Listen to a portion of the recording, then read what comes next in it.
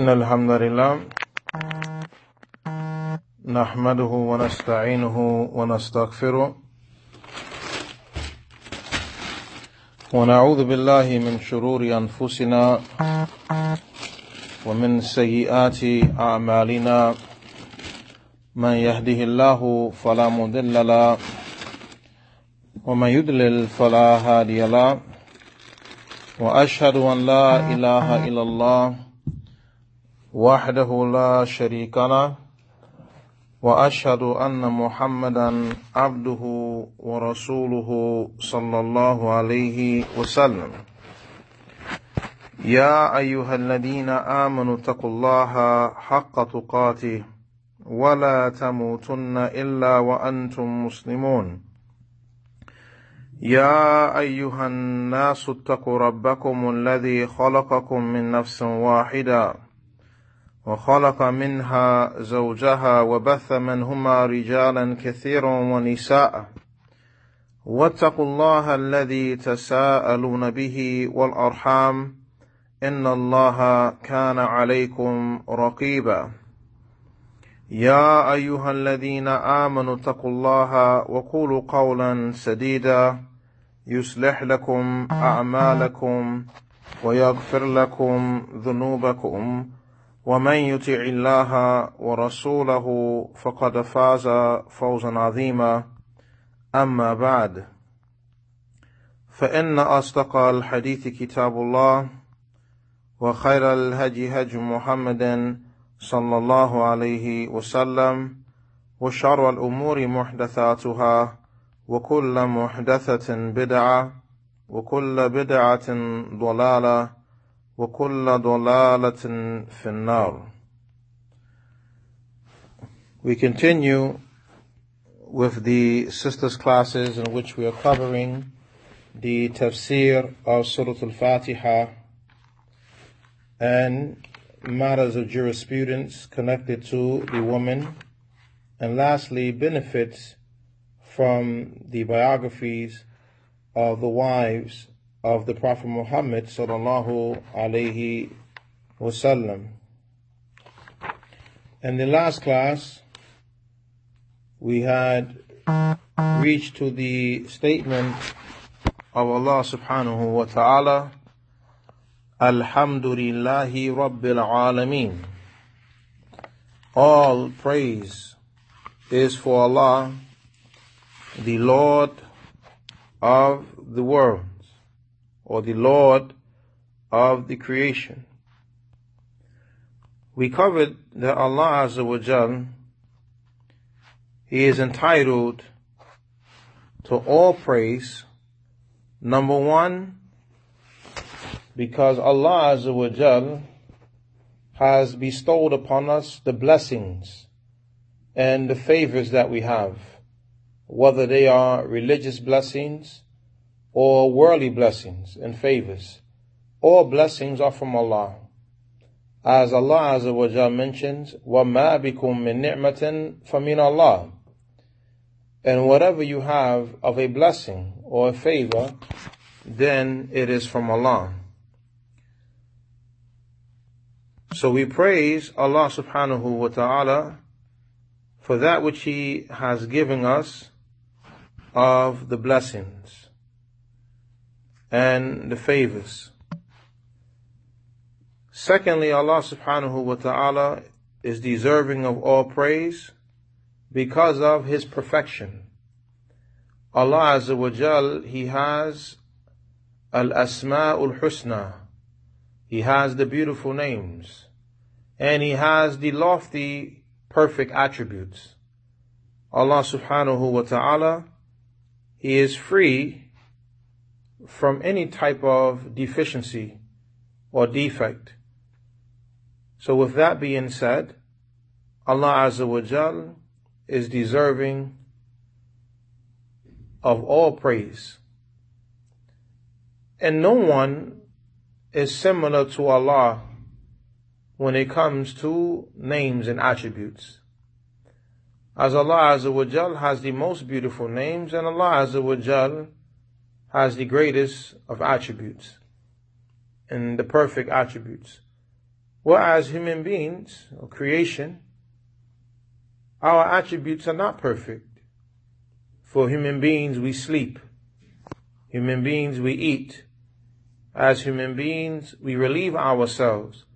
And this is a part of the deficiency of the human being, that he is in need of something to sustain his life or his health and other than that.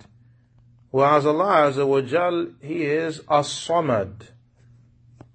As-Samad, yani the one who is independent and not in need of anything or anyone in creation, but everything in creation is in need of Him.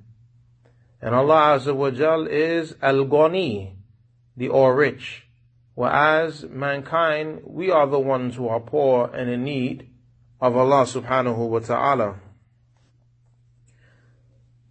So being that no one possesses that which Allah Azza wa Jal possesses of the perfection of attributes, then only Allah alone is to be worshipped. And the hamd is a part of showing gratitude to Allah subhanahu wa ta'ala. And we are to show gratitude to Allah with our hearts, acknowledging that the blessings that we have, they are from Allah. Secondly, we verbally express the gratitude to Allah subhanahu wa ta'ala for the blessings by thanking Him for that which He has given us and praising Him for that which He has given us. Also, by way of mentioning that which Allah has favored us with as a means of showing gratitude. And also, we show gratitude to Allah subhanahu wa ta'ala by way of our actions. That which Allah has given us, we use it in a good way. If Allah has favored us with wealth, then we use our wealth to worship Him with. If Allah Azza wa Jal has favored us with material things, then we use these material possessions and worldly possessions to get closer to Allah and to benefit others, seeking the reward from Allah subhanahu wa ta'ala. So the praise of Allah Azza wa Jal, it is a form of showing gratitude to Allah Azza wa Jal. Also, Barakallahu fikum jami'an, this verse here entails the pillar of love, as all worship is based upon three pillars: love, hope, and fear. Love, hope, and fear. Alhamdulillahi Rabbil Alameen is the proof for the love. For when we praise Allah Azza wa Jal, we praise Him out of our love for Him subhanahu wa ta'ala and showing our gratitude to Him. And this is one of the pillars of worship. And the other two pillars, hope and fear, are also present in Surah al-Fātihah. And we do not worship Allah with love alone, nor do we worship Allah with hope alone, nor do we worship Allah with fear alone. Rather, we combine between all three matters. As mentioned by Shaykh al-Islam Ibn Taymiyyah rahimahullah ta'ala in his treatise al-Ubudiyyah, the treatise of servitude, من عبد الله بالرجاء فقط فهو مرجي ومن عبد الله بالخوف فقط فهو خارجي ومن عبد الله بالمحبة فقط فهو زنديق ولكن من عبد الله بالرجاء والخوف والمحبة فهو سني موحد. This is a statement that Shaykh al-Islam ibn Taymiyyah rahimahullah ta'ala, he mentioned on some of the early generations of Muslims, that whoever worships Allah with hope alone, then he is a murji, meaning from the murjiah. Why is this person from the murjiah? The murjiah, from their deviance, is they depend on the matter of hope, or they lean to the affair of hope, to the point that they put their dependency upon Allah's forgiveness. And they hold that sins do not harm a person. Sins don't harm your relationship with Allah. Once you are a believer, you are a complete believer. And nothing can harm you. Nothing can decrease your faith. So why? Because these individuals, they focus on the text where Allah mentions He's the most merciful, He's the all-forgiving, and other than that. So they place their focus and their dependency upon the text of hope, the text that deals with the forgiveness of Allah and the likes, and they hold that sins do not harm a person's faith. So when a person is just worshipping Allah based upon that, then this is an indication he has that deviance with him. And then whoever worships Allah based upon fear alone, then he is a khariji, meaning he is upon the deviance of the Khawarij. What is the issue with the Khawarij and their deviance? They're the opposite of the Murji'ah. The Khawarij, they lean towards the text where Allah subhanahu wa ta'ala mentions He is severe in punishment, and the text that mentions the hellfire, and they have no hope. See, the Murji'ah, they don't look at the text dealing with punishment. They just look at the text dealing with mercy. The Khawarij, they don't look at the text of mercy, they just look at the text of punishment. So they go to the extremes, and their worship is based upon fear. To the point that they say if a Muslim commits a major sin, he's no longer a Muslim. So they're expelling people from Islam without right. Alaikum salam. So they're expelling the people from Islam without right. So here, barakallahu fikum, this is a mistake on their behalf, that they're worshipping based upon fear alone. They're worshipping based upon 30 minutes. 30. But not in nobody's spot. If you're in someone's private parking spot, you have to move. They will tow your car. If you're by the meters, then you have 30 minutes free. If it has a red covering over the meter, then that means you can't park there. They'll put a boot on your car. It's not on the meter. Then you're in somebody's spot, you have to move it. No. No buts. طيب. So the Khawarij, their matter is the matter of fear.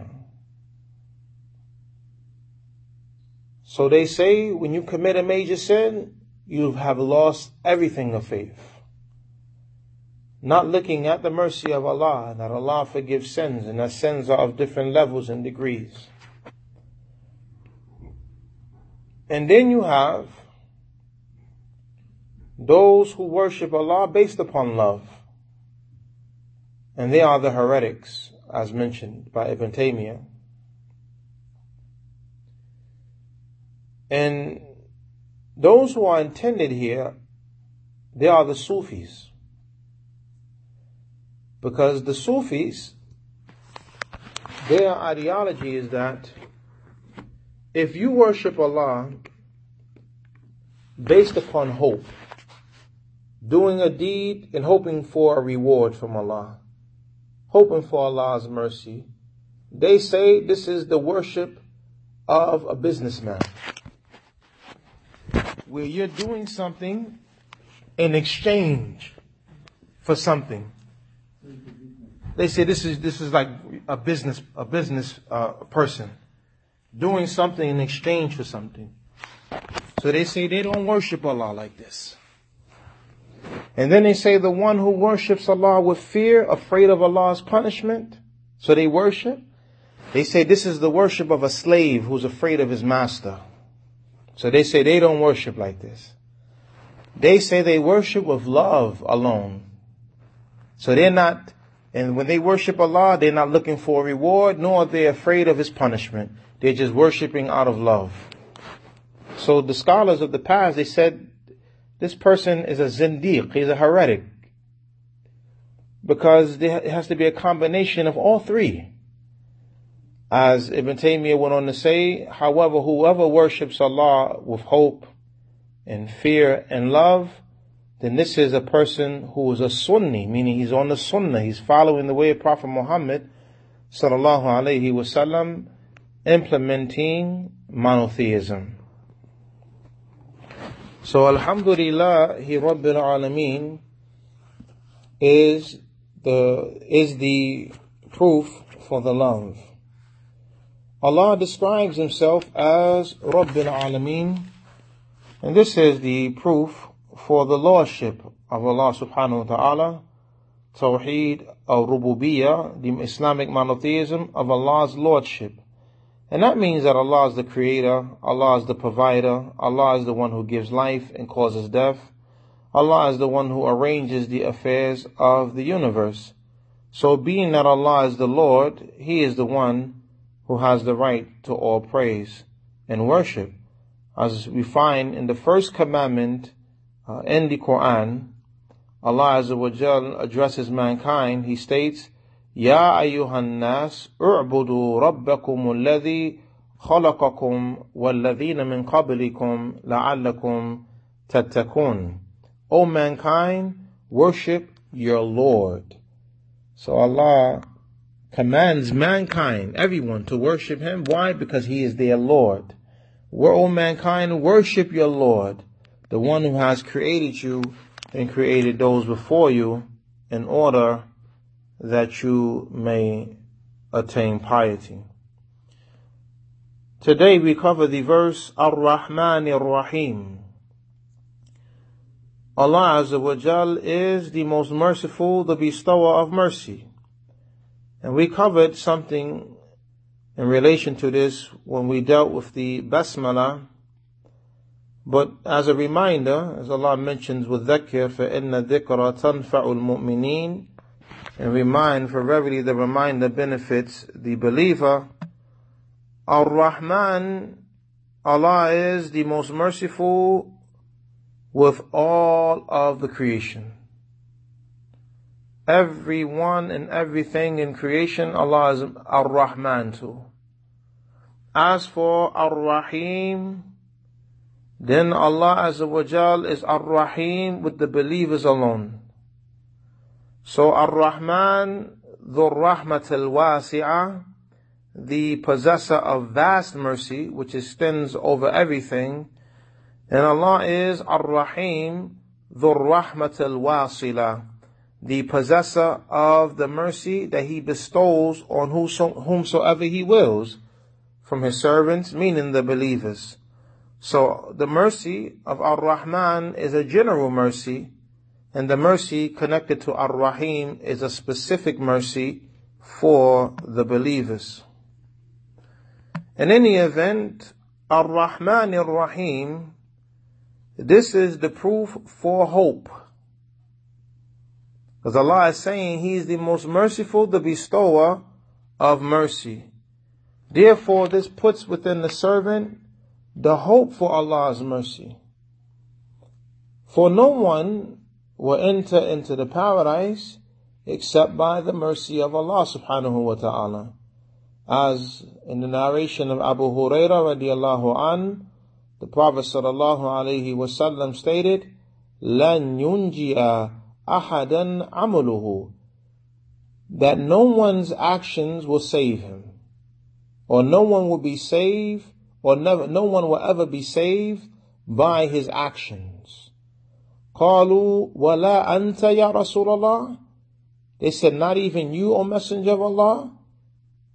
The Messenger sallallahu alayhi wasallam, he said, La illa an yataghammadani Allahu bi rahmatan. He said, no, not even me, except that Allah covers me with mercy. That's the point.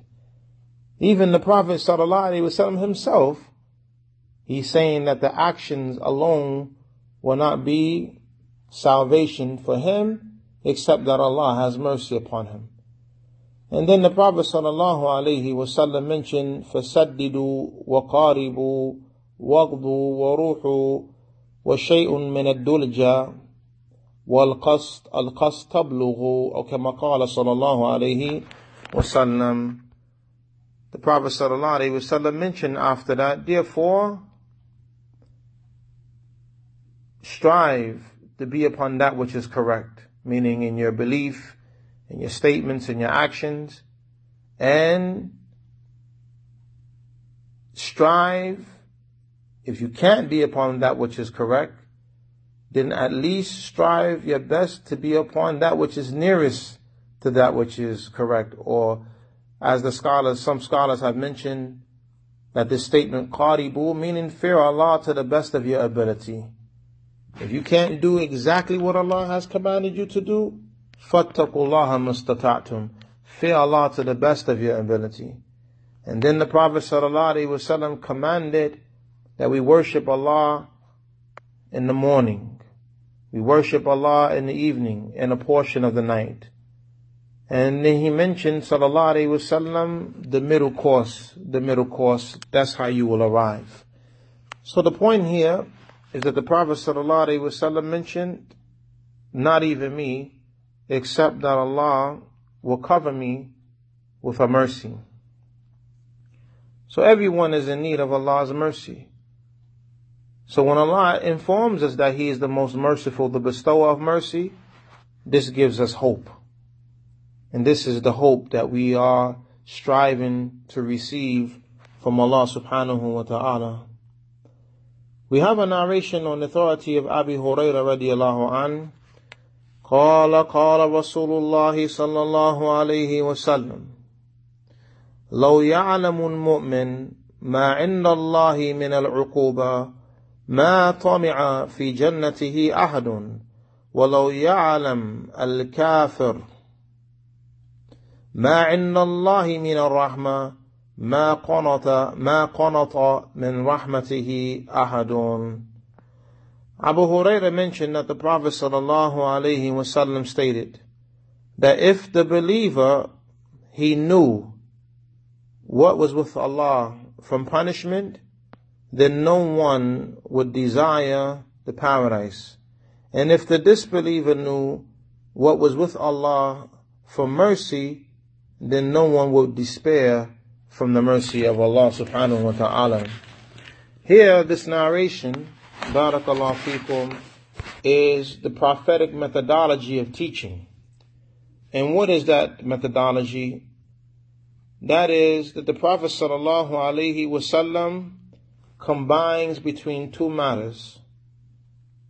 He combines between the matter of warning the people against the punishment of Allah and putting in the people the desire for Allah's mercy together. So you find in the text both matters being addressed. You don't just find in the text the punishment of Allah, the punishment of Allah, and all of the text is punishment, punishment, punishment. Nor do you find in the text Allah is all forgiven, Allah will forgive you, and then everything is just about the forgiveness of Allah. No. There's a combination of both. That Allah subhanahu wa ta'ala, He is severe in punishment, but at the same time, Allah azza wa jal is the most merciful. And this is how we should teach people, especially the children. We put both within them, along with the love of Allah subhanahu wa ta'ala, so that the people don't be lopsided and just lean to one matter, neglecting the other. So here, Ar-Rahman Ar-Rahim, this is the encouragement, seeking the mercy of Allah subhanahu wa ta'ala. And you find this in verses like Allah, He states, Inna rabbaka lasari'ul iqab wa innahu laghafurur rahim. That indeed your Lord, He is quick in punishing, and indeed He is the all-forgiving and most merciful. So here Allah combined between both matters. Allah is letting us know He will punish us if He wills, and at the same time Allah lets us know that He also will forgive us if He wills. So we should strive and desire that mercy and the forgiveness of Allah subhanahu wa ta'ala, and do our best to stay away from that which will earn us the punishment of Allah. Allah, He also mentions, Nabbi ibadi anni ana al-ghafurur rahim wa anna adhabi huwa al-adhabul alim.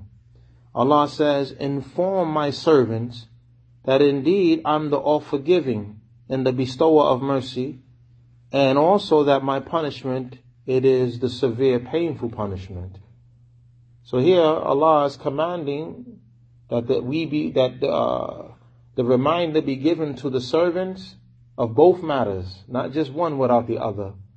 That He is the all-forgiving and most merciful, so that you can desire and hope and seek for that mercy and that forgiveness from Allah. And at the same time that His punishment is severe and painful, so that you can stay away from that which leads to the punishment of Allah subhanahu wa ta'ala.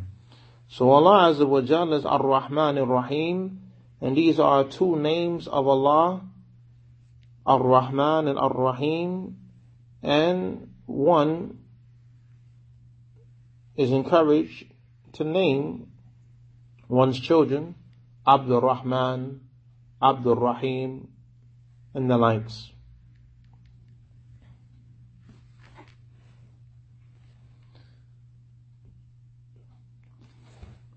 Bismillah, alhamdulillah, wa salatu wa salam ala nabiyyina Muhammad wa ala alihi wa ashabihi ajma'een, amma ba'd.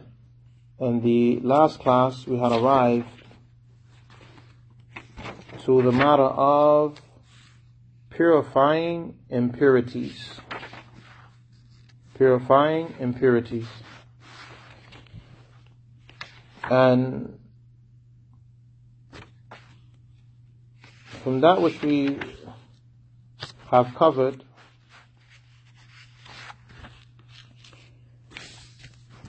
in relation to the woman, is her purifying her garment from the blood of the menstruation.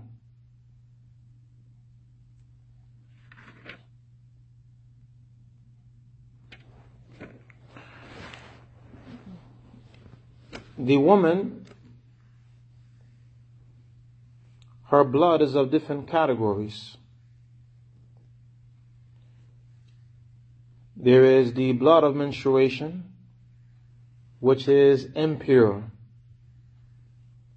And connected to that is the blood of postpartum bleeding that comes as a result of birth.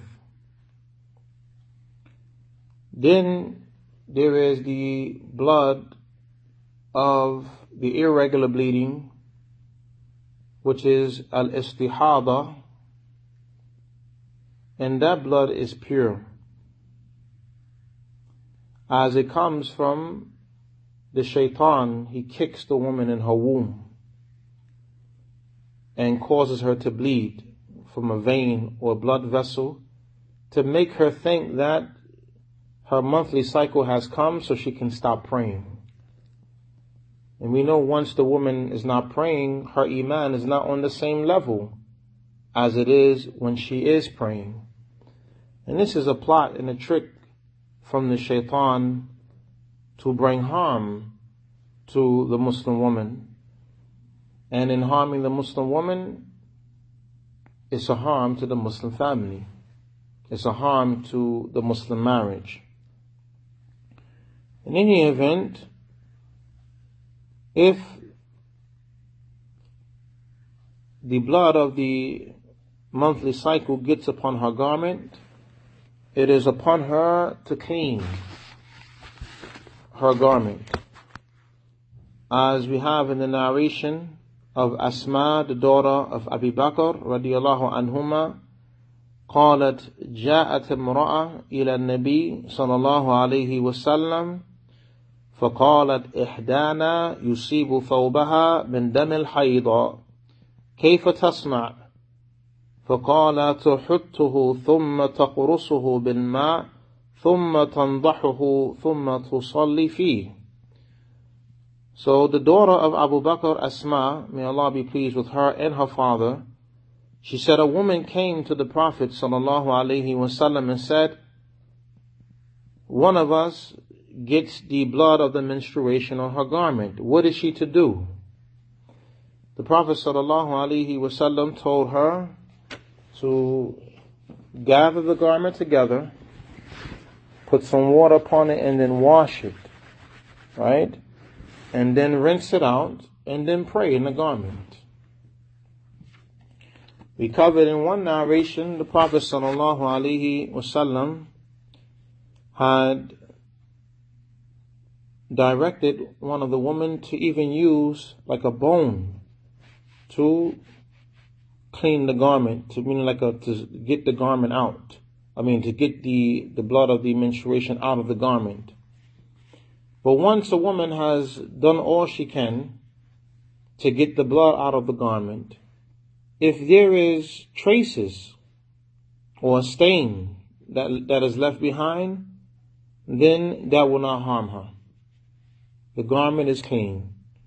And this comes from the narration on the authority of Abu Hurairah radiallahu an, that Khawla, the daughter of Yasar, قالت يا رسول الله ليس لي إلا ثوب واحد وأنا أحيض فيه فكيف أصنع?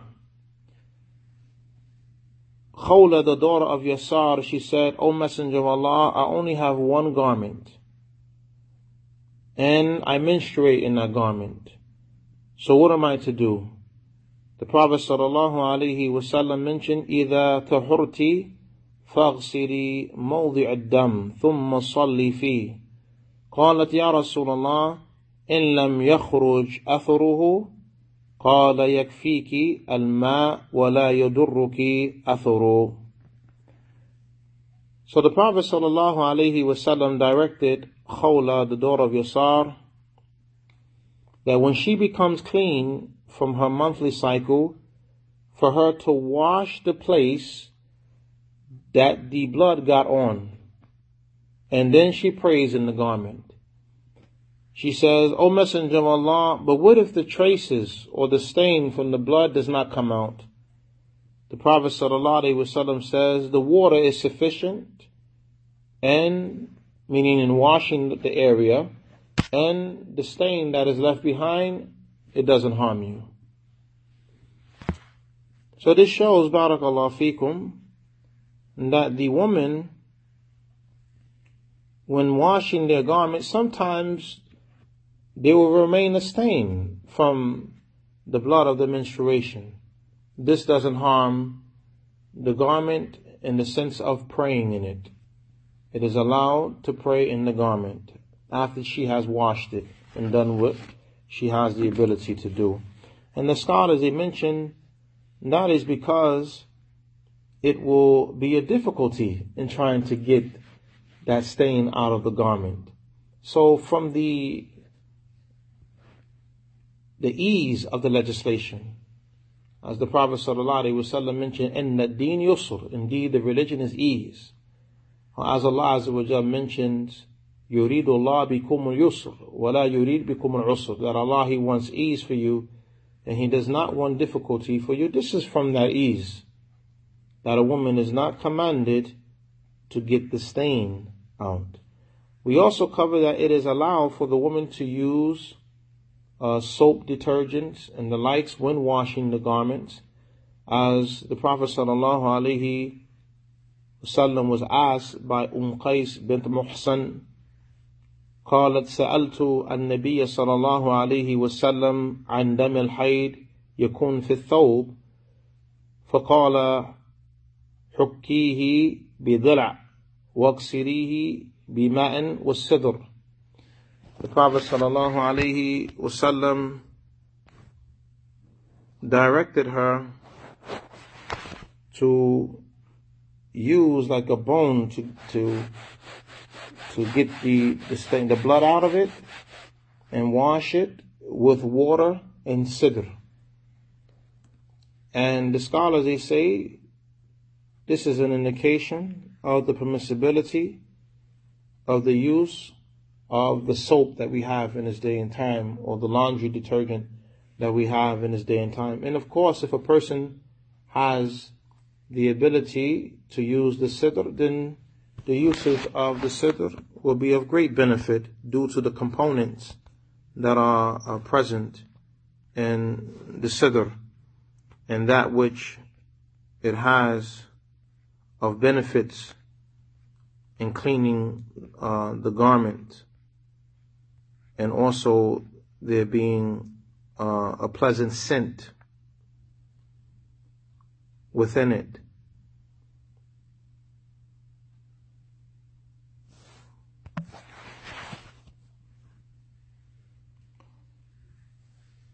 The next matter, barakallahu feekum, is purifying the lower garment of the woman, like her jilbab, the bottom of it. When the woman walks in the street, the bottom part of her jilbab or her abaya, it drags on the ground. As the woman, their garments should come down over their feet, and they should not have their garments raised up as the men have their garments raised up. The Prophet ﷺ mentioned, "Ma asfala min al-ka'bayn fahuwa fi an-nar." Whatever is below the ankles, it's in the hellfire. That's for the men. And so the men are not allowed to have their garments dragging below their ankles. But for the women, this is what they're supposed to do. Their garments are to be below their ankles, over their feet. And at times when a woman is walking, the garment is on the ground and it may come across something that is impure. So we have the narration on the authority of Walid, the Ibrahim ibn Abdul Rahman ibn Auf, أنها سألت سلمة زوج النبي صلى الله عليه وسلم فقالت إني امرأة أطيل ذيلي وأمشي في المكان القذر فقالت سلمة قال النبي صلى الله عليه وسلم يطهره ما بعده. So on the authority of the mother of the child of Ibrahim ibn Abdul Rahman ibn Auf, she asked Salama, the wife of the Prophet sallallahu alaihi wasallam, she said, I'm a woman whose garment is long at the bottom, and it comes down, the length is long, and I walk in areas that are impure. There are impurities in the area. So she's saying, what should I do? So Salama radiallahu anha, she said, the Prophet sallallahu alaihi wasallam said about this, that which comes after it will purify it. And what is meant by this statement of the Prophet sallallahu alaihi wasallam, that which comes after it will purify it, meaning from the earth. As the earth, Allah Azza wa Jal has made it a means of purification. The Prophet sallallahu alaihi wasallam, he mentioned, وَجُعِلَتْ لِي الْأَرْضُ مَسْجِدًا وَطُهُورًا, that the earth has been made as a place of worship for me and a means of purification. So unlike the previous nations, we can pray anywhere on the earth except for those places that Allah has prohibited for one to pray in, like praying in the graveyards or praying in the bathrooms or the areas where people relieve themselves, and other than that. Whereas the people of the book, before, they were only allowed to pray in those buildings that were constructed for the worship of Allah. They could not pray anywhere. They only can pray in their places of worship. Different from us. As an example, we are traveling on the road, there's no masjid to go into, we can stop and pray on the side of the road, and the prayer is accepted, because the entire earth is a place of prayer for us. But it wasn't like this for the previous nations. And then he mentioned, sallallahu alaihi wasallam,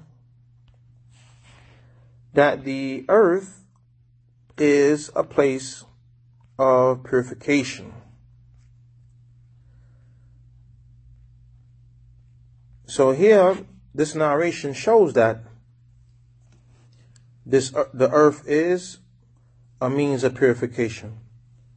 Also, likewise, in the hadith dealing with the saliva of the dog, when the dog licks in a vessel, the Prophet mentioned that one of the times that we clean the vessel is to be with dirt. Also, there's a narration on the authority of Abu Sa'id al-Khudri. The Messenger sallallahu alayhi wa sallam said, إِذَا جَاءَ أَحَدُكُمْ إِلَى الْمَسْجِدِ فَلْيَنْظُرْ فَإِنْ رَأَى فِي نَعْلَيْهِ خَضَرًا أَوْ أَذًى فَلْيَمْسَحْهُ وَلْيُصَلِّ فِيهِمَا. That when one of you comes to the masjid, then let him look at his footwear. If there is any impurities upon his footwear, then let him wipe it, meaning on the ground, and then let him pray in it, showing that the ground is a means of purification.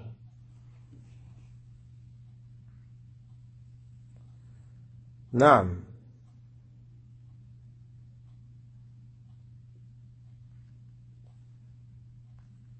So in any event, the woman is allowed, or rather the garment of the woman, when she walks and something of impurity gets upon the garment, then that which comes after from the earth, it will clean it.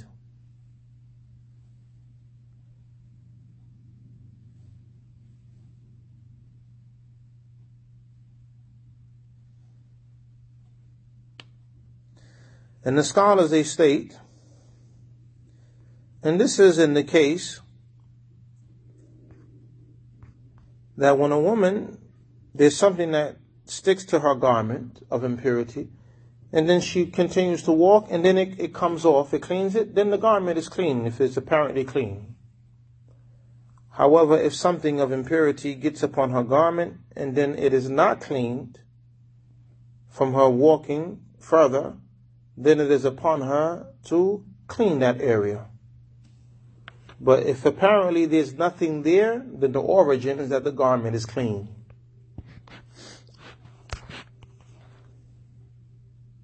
Now, if there's nothing there, then the origin is that the garment is clean.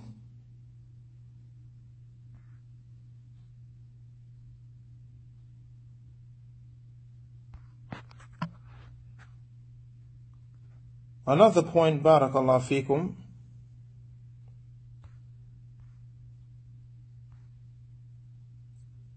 that we benefit from this narration, that the wives of the Prophet sallallahu alaihi wasallam, they were women who benefited from the knowledge of the Prophet. So you find that the woman of the believers, they would go to the wives and ask questions, because of them learning from the Prophet sallallahu alaihi wasallam.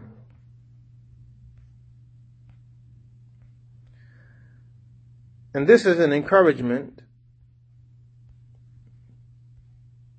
that the women who have husbands who are knowledgeable to benefit as much as they can from their husbands, and to learn from them as much as they can, and share the knowledge with their sisters in Islam, and be a source of benefit for their sisters.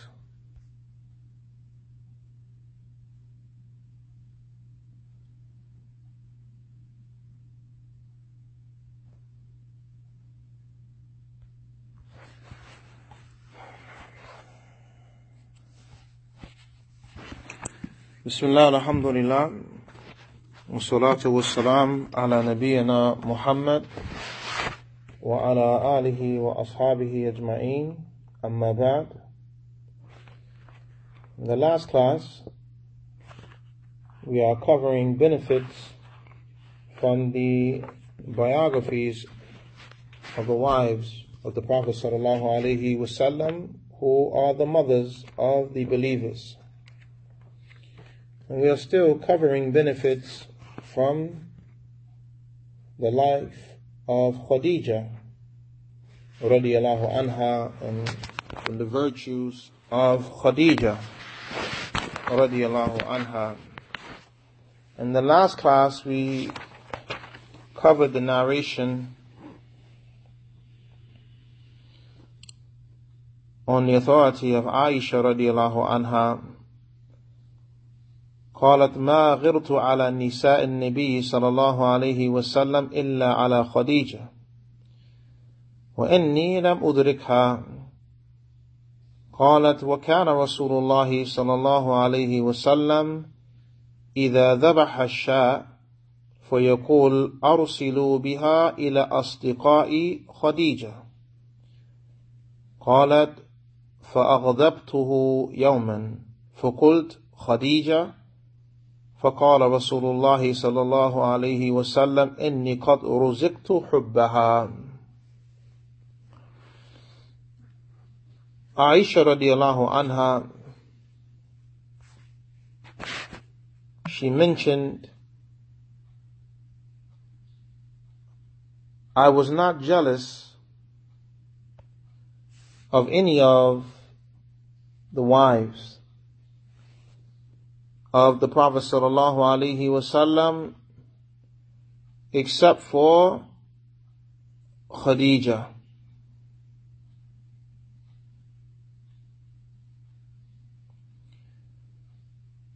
And I did not meet her. She went on to say, when the Messenger sallallahu alaihi wasallam used to slaughter a sheep, he would send it, or from it, or portions of it, to the friends of Khadija.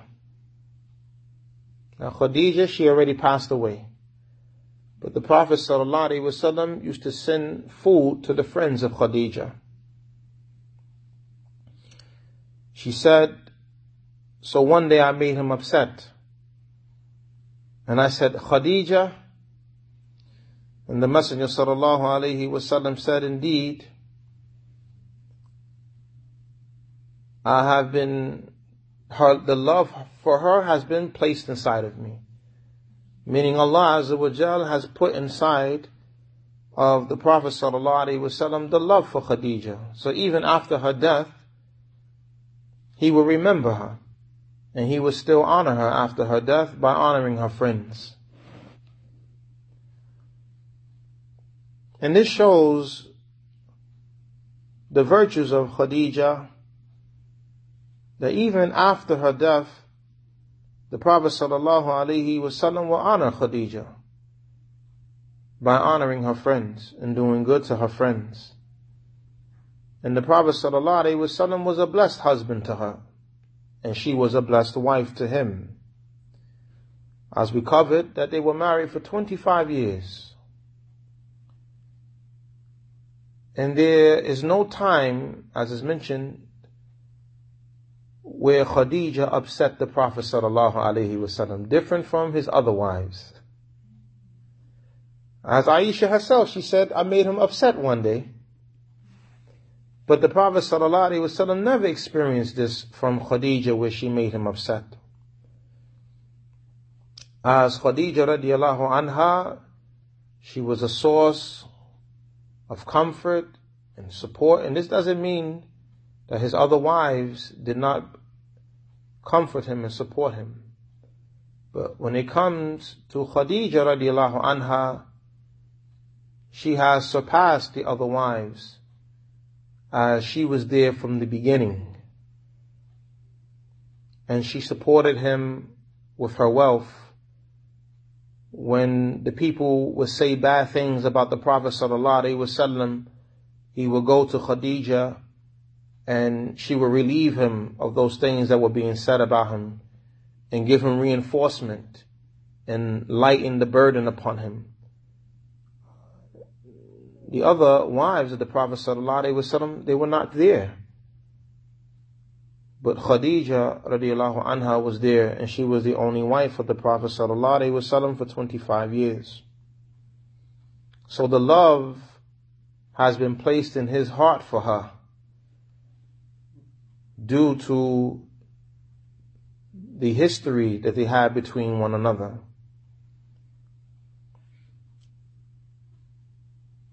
And this shows the virtues of Khadija,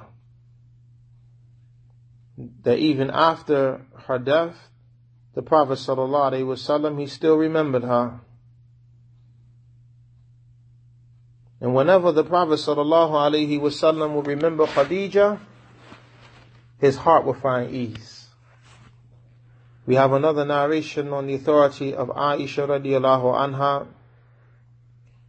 قالت استأذنت هالة بنت خويلد أخت خديجة على رسول الله صلى الله عليه وسلم فعرف استئذان خديجة فارتاح لذلك فقال اللهم هالة بنت خويلد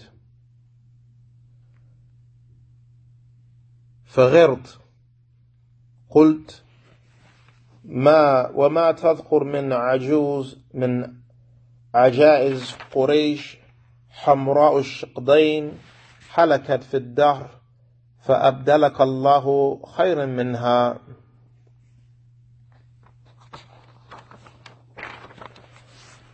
Aisha radiallahu anha, she mentions that Hala, the daughter of Khuwaylid, the sister of Khadija, sought permission to enter into the home of the Messenger sallallahu alaihi wasallam. So when he heard Khadija's sister seeking permission to enter into the home, it reminded him of the voice of Khadija, because her voice was similar to the voice of Khadija. So he remembered Khadija and became at ease and relaxed.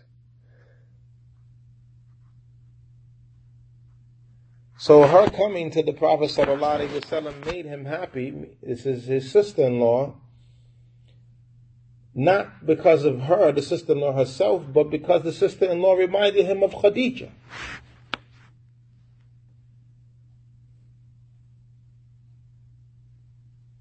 And the Prophet ﷺ, he welcomed her, and he used to honor the sister of Khadija. Aisha said,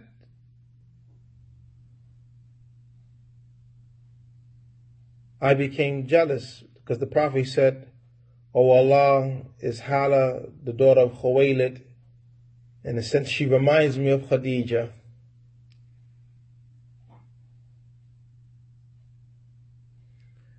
So Aisha radiallahu anha, she said, I became jealous.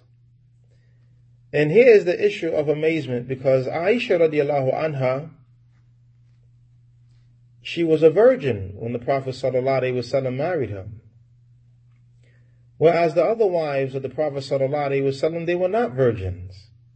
And Aisha radiallahu anha, she's the youngest of the wives of the Prophet ﷺ.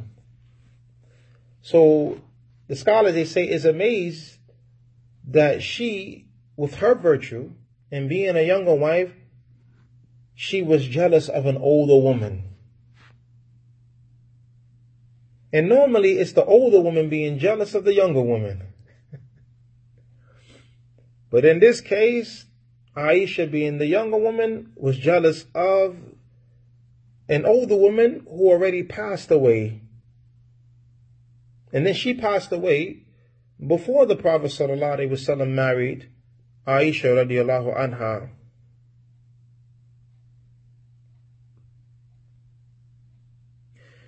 And the scholar, they say the reason why Aisha became jealous, because the Prophet ﷺ used to praise Khadija constantly and mention her in a good way.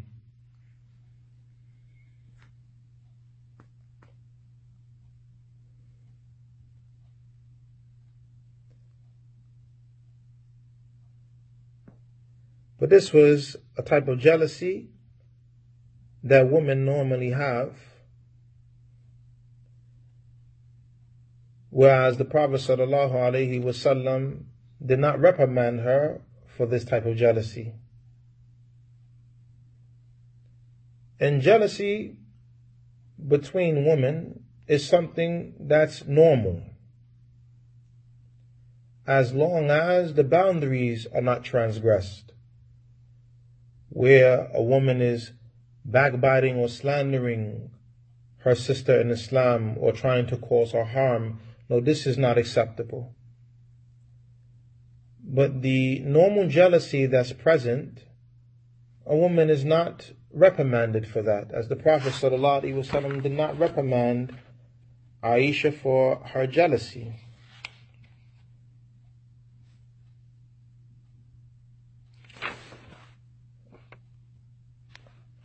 So Aisha radiallahu anha,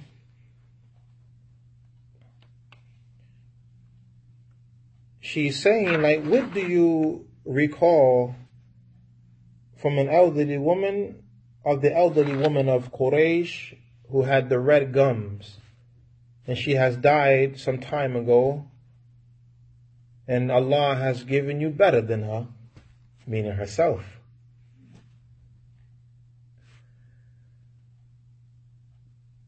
The Prophet sallallahu alaihi wasallam, as has come in other narrations,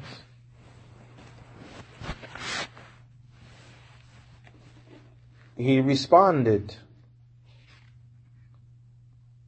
to the statement of Aisha radiallahu anha.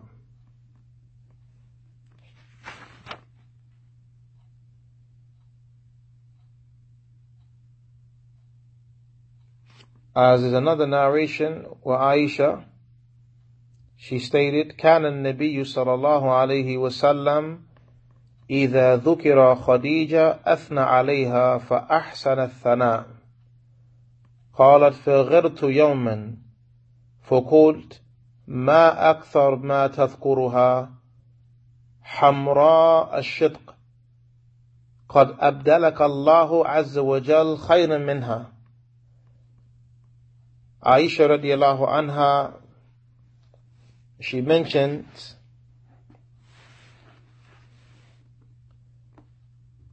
that whenever Khadija was mentioned, the Prophet sallallahu alaihi wasallam will begin to speak well of her in a good manner.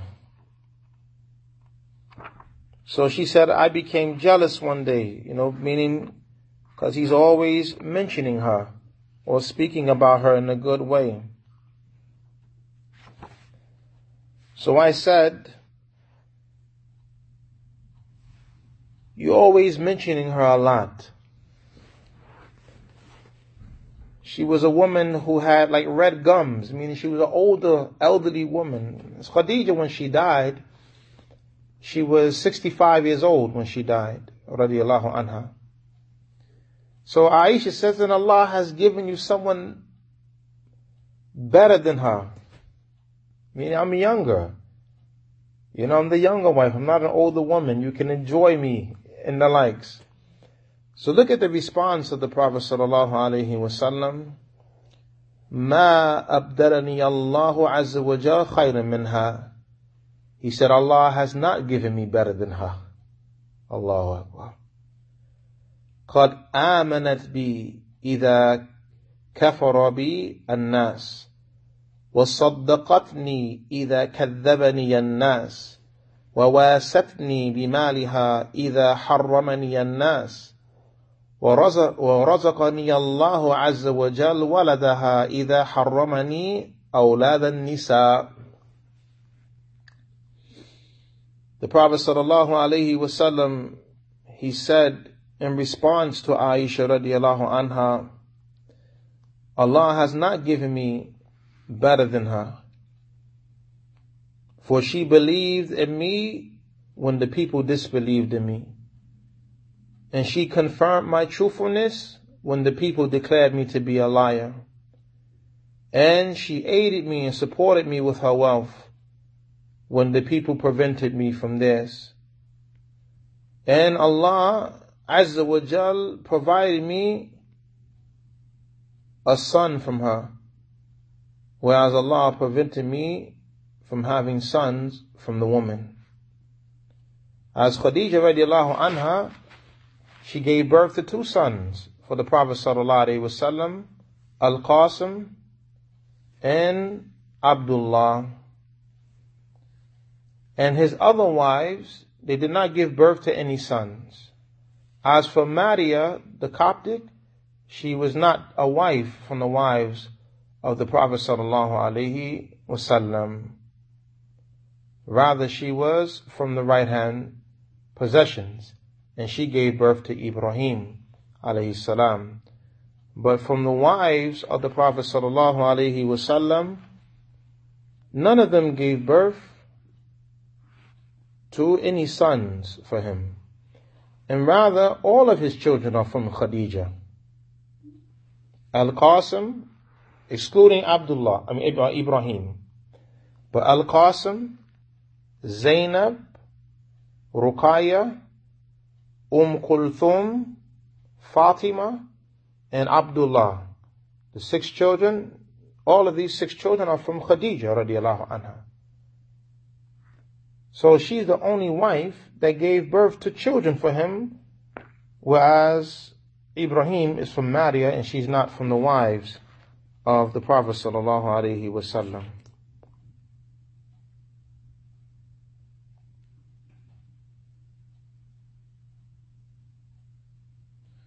So the point here, the Prophet sallallahu alaihi wasallam responded to the statement of Aisha radiyallahu anha, explaining and mentioning why he remembers her a lot and mentions her a lot and praises her a lot. Because she was there from the beginning, and she was the source of support and comfort for him in the beginning when there was no one. And that's a virtue that cannot be overlooked. And that's a virtue that none of the wives of the Prophet ﷺ can ever compete with Khadija in, because she never had a co-wife.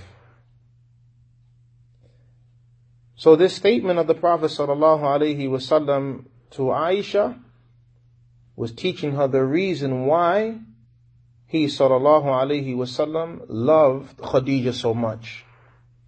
Also, this narration is used as a proof that Khadija is better than Aisha radiallahu anha. Because Aisha herself said, Allah has given you better than her. And the Prophet ﷺ said, Allah has not given me better than her. And this was not to slight Aisha radiallahu anha or take away from her virtue, but at the same time This was the Prophet sallallahu alaihi wasallam clarifying to Aisha radiallahu anha the great status of Khadija radiallahu anha. Another narration we have, and we will end with this narration, and it's on the authority of Aisha radiallahu anha. She said, دخلت امرأة سوداء على النبي صلى الله عليه وسلم فأقبل عليها فقالت قلت يا رسول الله أقبلت على هذه السوداء هذا الإقبال؟ فقال إنها كانت تدخل على خديجة وإن حسن الأهد من الإيمان.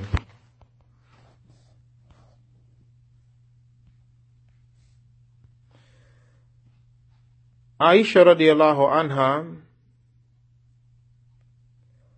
she narrated that a dark-skinned woman entered upon the Prophet sallallahu alaihi wasallam,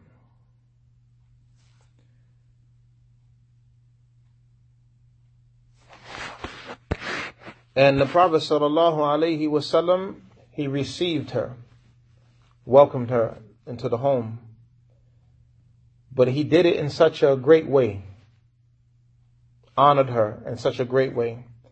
So Aisha radiallahu anha, she said, "O Messenger of Allah, you received this dark-skinned woman in this manner.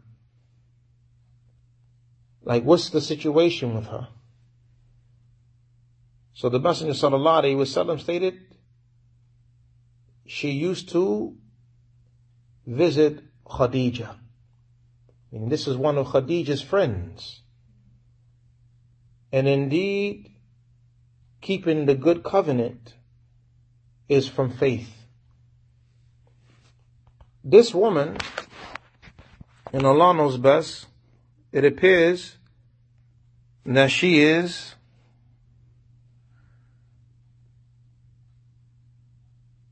Hassana al-Muzaniyya, who is al-Hawla bint Tuwayd ibn Habib al-Qurashiyya al-Asadiyya.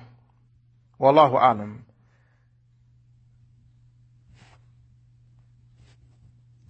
It's possible that these are the same women, and Allah knows best. But there's another narration where Aisha radiallahu anha, she stated,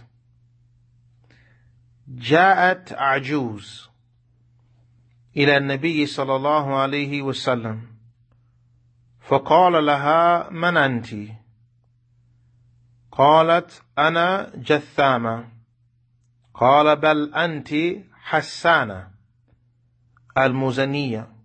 كيف حالكم؟ كيف كنتم بعدنا؟ قالت بخير بأبي أنت وأمي يا رسول الله. فلما خرجت قلت يا رسول الله تقبل على هذه العجوز هذا الإقبال؟ قال إنها كانت تأتينا أيام خديجة وإن حسن العهد من الإيمان. Aisha radiallahu anha mentioned that an old woman, an elderly woman, came to the Prophet sallallahu alaihi wasallam, and the Prophet said to her, "Who are you?" She said, "I am Jathama." And the Prophet sallallahu alaihi wasallam said, "Rather, you are Hassana," because the name Jathama, it has like not so much of a good meaning. So whenever a person would have a name that didn't have a good meaning, the Prophet would change the person's name.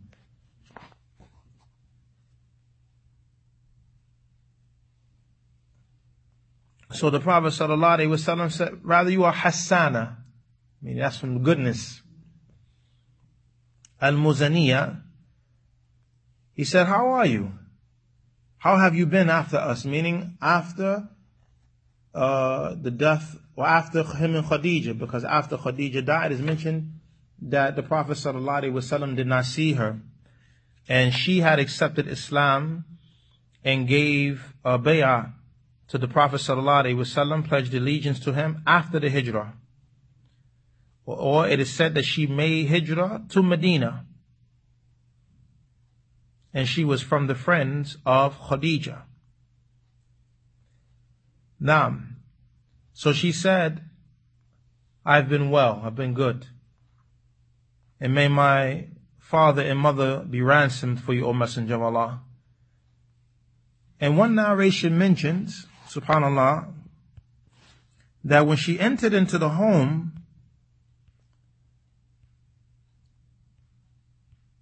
that the Prophet ﷺ was feeding her, giving her food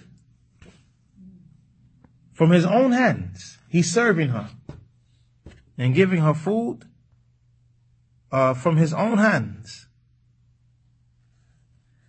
And Aisha had mentioned to him, O Messenger of Allah, don't fill your hands up with so much food. And the Prophet ﷺ, he said, Ya Aisha, inna hadihi kanat ta'tina ayyam Khadija, wa inna husn al-ahl min al-iman. O Aisha, she used to come to us during the days of Khadija. She used to visit us in the days of Khadija, and the good covenant, or keeping the good relations with the people, this is from faith.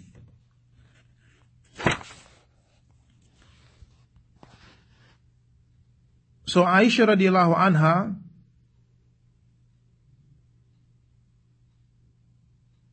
after the woman she left, she said, O Messenger of Allah, you received this older woman in this manner? He said, indeed, she used to visit us during the days of Khadija, and indeed from the good covenant or the good relations with the people is from Iman. There are a number of matters, barakallahu feekum, to be benefited from this event here. And you see the similarities between the wordings. This is why I mentioned that the dark-skinned woman that's mentioned in the narration is possibly this is the same woman that's mentioned in the other narrations, because you have the same wording. وَإِنَّ حُسْنَ الْأَهْلِ مِنَ الْإِيمَانِ. Indeed, the good covenant or keeping the good relations with the people is from faith. The first matter that we benefit is that she was described as being a dark-skinned woman. And this shows that Khadija radiallahu anha, with the status that she had,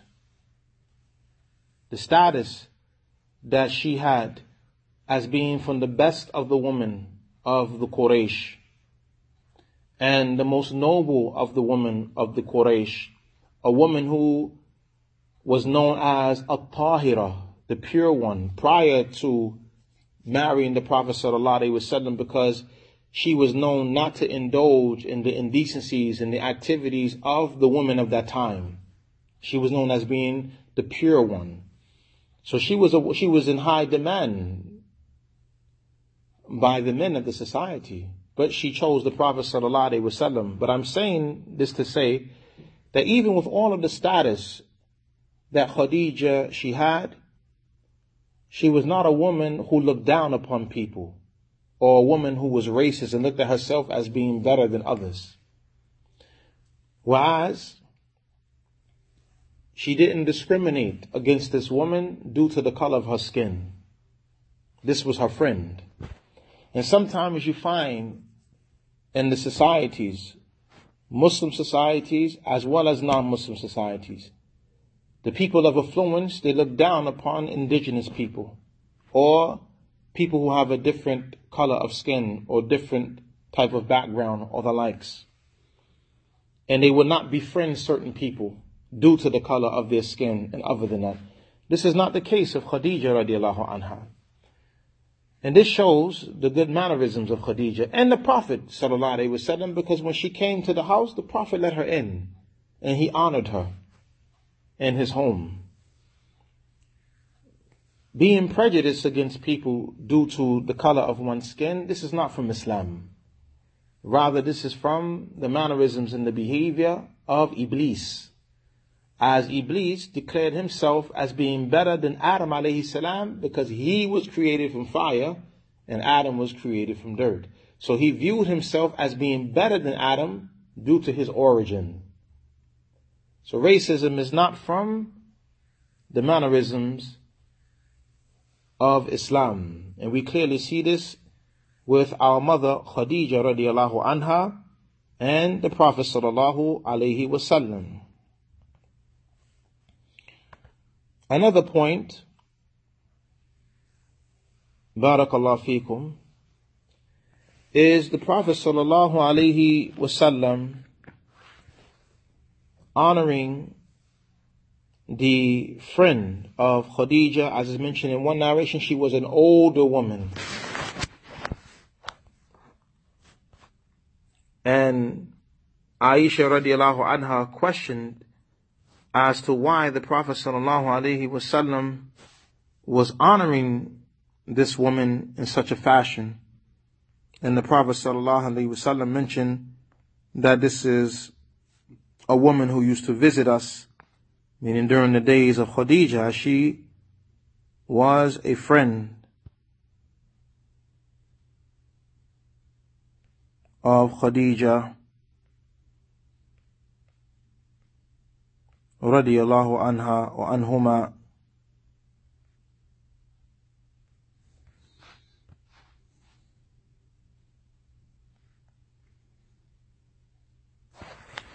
Another point of benefit, barakallahu feekum, is the good treatment that the Prophet sallallahu alaihi wasallam had with his guests.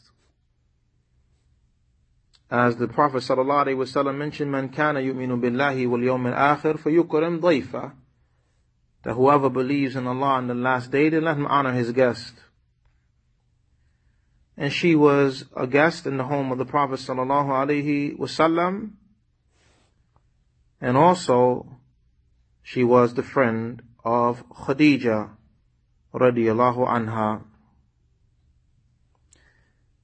I came across a benefit from Shaykh al-Albani rahimahullah ta'ala,